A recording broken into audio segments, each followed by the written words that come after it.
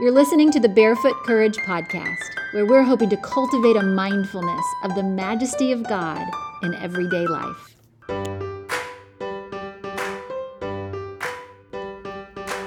Hey, you guys, this is episode 3, Trusting God's Battle Plan.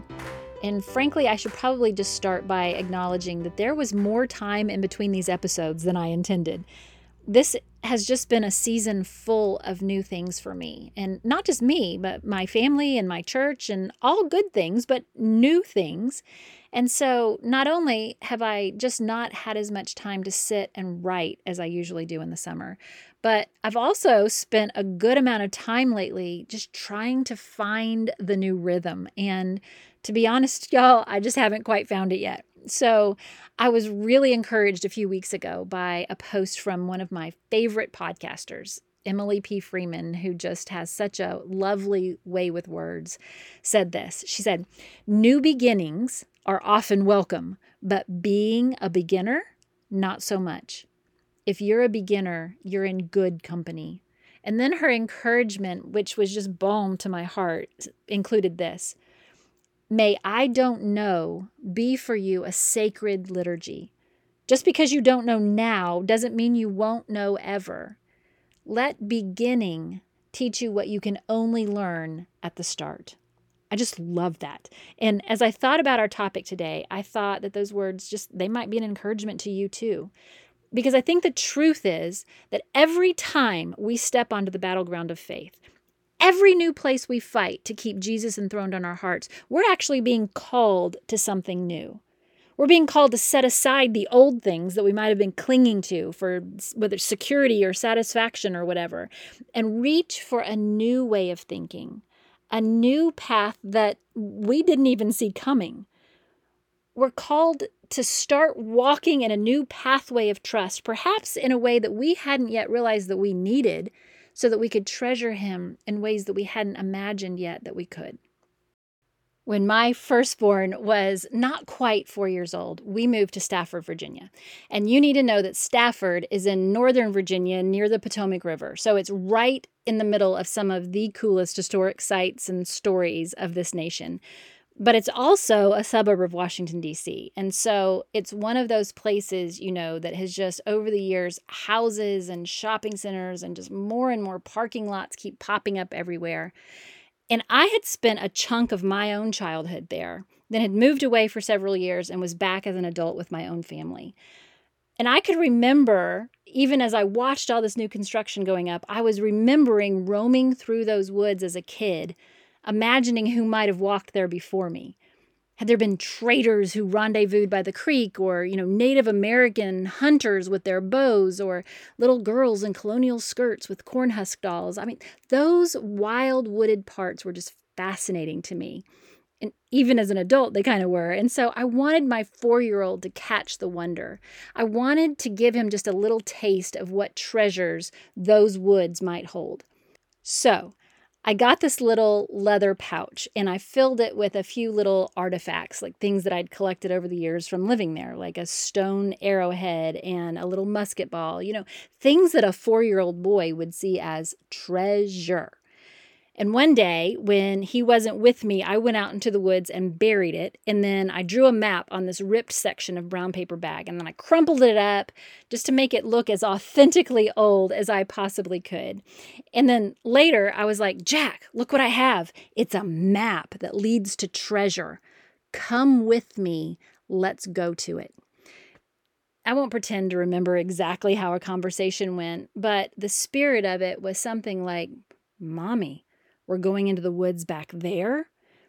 Because, see, going into the woods behind our house was kind of a treat and kind of scary, because at 4 years old, he was not allowed in the woods by himself.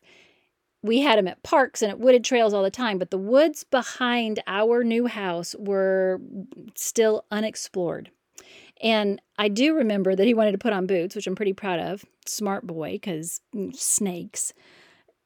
Put on his boots, and the two of us set out together. And as you can imagine, there were obstacles that he needed help to cross. Big, rotting logs that were blocking our route, logs that were covered with yucky bugs and barnacle-looking, mossy stuff. there was a stream that I could pretty much hop over, but little guy couldn't. So he would reach for my hand to lift him over it. And at one point, probably as he looked back and could no longer see the house, he was like, "We're going far." Really, it wasn't far by adult standards, but this was unfamiliar territory, and he didn't know how it ended. But here's the thing. His fear never outweighed his hope in what was coming. Not only had Mom told him that the journey would be worth it, but he knew I would never leave him and I would never let anything get him. So even if there were parts that were hard or scary, his mind was stayed on the treasure, not the obstacles. He wasn't relying on his own judgment of what we should do or how we should do it. He was relying on me. That day of treasure hunting is kind of a picture of how the Lord invites us to trust Him. But the treasure that He promises is real. He promises that one day in His presence is better than 1,000 anywhere else. And then He invites us to follow Him. In learning to trust His map for our lives instead of our own, it's one of the obvious requirements of faith, right? I doubt believers would ever actually argue for trusting the human plan over God's plan. But in a practical sense, this is one of the things that we might just struggle with the most. I'll tell you that in many of the times when I have had a crisis of faith, and by that I mean when I have questioned God or wrestled in an area of unbelief, it has been because I didn't understand why certain things were the way they were. Why was that painful chapter still open? Why was that devastatingly sad thing allowed to happen? Why did silence follow my prayers over a certain issue? And I don't think I'm alone in that. In fact, I think it's at the heart of all sin against God. We tend to think, whether we acknowledge it or not, that we have good enough judgment to decide whether He's acting correctly or not.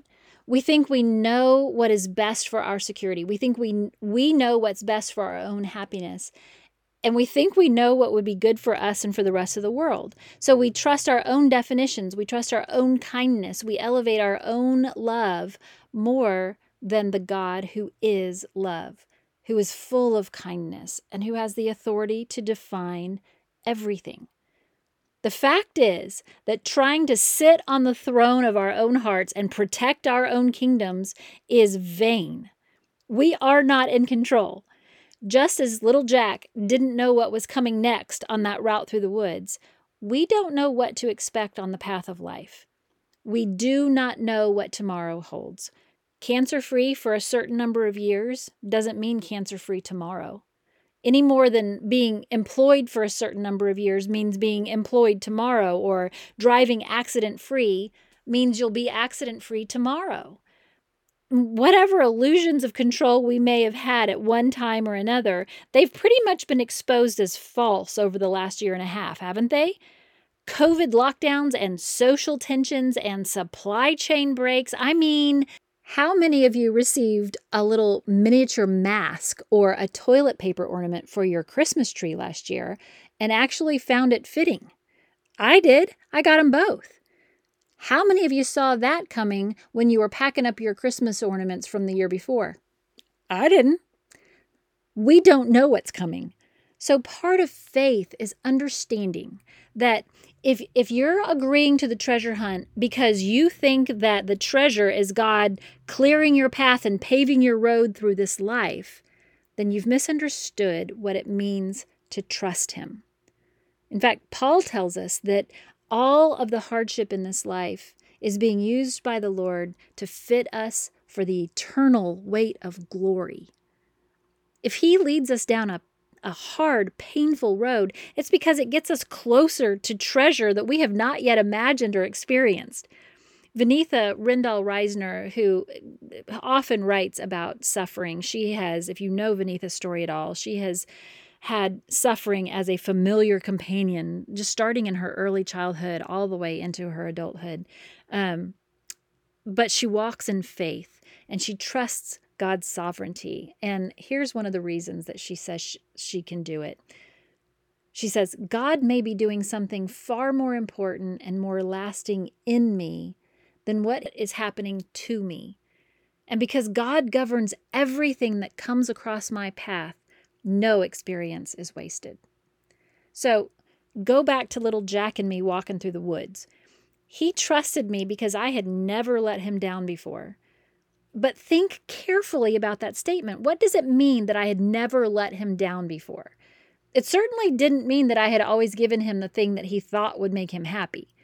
It didn't mean that I never made him do anything that he didn't want to do. In fact, there were times when I interrupted his playtime for a bath or bedtime, and those moments for that 4-year-old felt horribly, devastatingly disappointing to him. Never letting him down meant that there had never been a time when I hadn't loved him and planned his days for his good. He only knew that because he had spent most of his time in his young life close to me. He knew me as trustworthy. He knew me. You guys, how much more can we trust our perfect Heavenly Father, who He has promised not to withhold one good thing from His children? How much more should we trust that He will plan our days for good, that no matter how out of control things might feel in the moment, He is sovereign over all of it? Trusting God's battle plan for our faith means that we release our old expectations of how it's supposed to go, and we walk with Him down a new path that requires new levels of trust. In that space, each one of us is invited to let our I don't know be a sacred liturgy, because it's attached to the beautiful declaration that you do know the one who is sovereign over all of it, and He is trustworthy. Now, here's the thing. That's absolutely impossible to do if you don't know Him. I mean, how can you trust someone you don't know? So today, I want to encourage you to think about how you are getting to know the Lord. What are you focusing your attention on? We go to great lengths to get to know people that we're interested in, right? I mean, if you're married, think back to when you first started dating your spouse. When Ken and I first started dating, we spent a ton of time together. I mean, pretty much every free minute. Just talking about basic things at first, like what's your favorite pizza place? Or, do you prefer basketball or football as a spectator sport? It was the 90s. So do you like pop or classic rock? For hours we talked. And even when we seemed to be talking about things out in the world, we were still really focused on one another. We might have been talking about politics and the election, but we were finding out what the other person stood for. We might have been talking about the TA for our intro to poetry class, but we were learning how the other person interacted with the art of ideas and words. You know what I'm saying? We wanted to know each other, and so we invested the time to do it. The same holds true with the Lord. We invest time with those we want to know. And if we're going to trust the Lord, we need to know the Lord. So how do we do that? I'm going to throw out 3 things just for you to think about. 3 time investments that have helped me draw closer to the Lord and to know Him better. And, you will adapt these things or throw them out if they're not useful to you, but just sharing my heart with you. So in general, spending time in prayer, spending time in the Bible, and spending time acknowledging God and the world around me is how the Lord most often reveals His character to me. But if I just try and be more specific in the way I use that time in prayer and in the Word and in nature, then I come up with these 3 things that I think have been, for me, the most fruitful, or some of the most fruitful exercises. So first, in prayer, I find it really helpful to write out my prayers. I do not write them to be eloquent. I do not write them for anyone else to see. I don't even write them with a mind to go back and look at them myself. In fact, sometimes I jot them down and then shred them. But writing daily prayers, writing in complete sentences, it guards my mind. Writing down the words helps me worship more than I worry. And it helps me keep my mind focused and reverent. There's just something about writing out the words that keeps me very aware that I am on holy ground before a glorious God. And sometimes writing out the words, "Good morning, Lord," is the beginning of a new mind for me that day.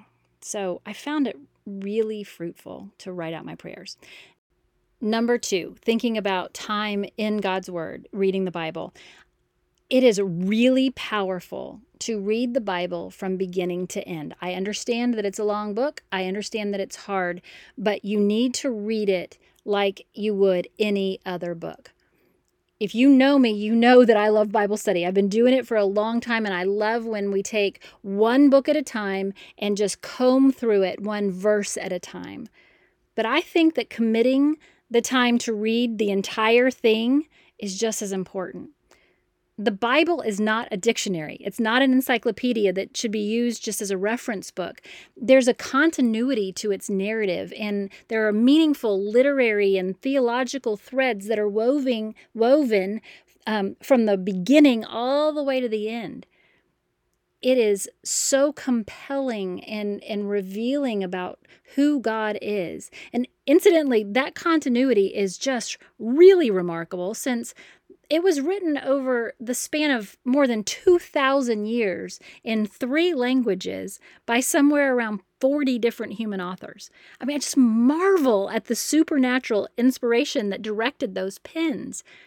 Reading the whole thing will be fruitful. And number 3, looking for the Lord in His creation, looking for the revelation of the Lord in His creation. For me, the most fruitful times have been when I'm walking in nature with no earbuds, not full of praise music, not listening to podcasts, not having people to talk to. And y'all, I am not saying that those things are bad. I love listening to good stuff on a long walk. And I love going with friends on walks. But when I think of really fruitful time, when the Lord can direct my mind and can reveal Himself to me in nature, that time has usually come in the quiet.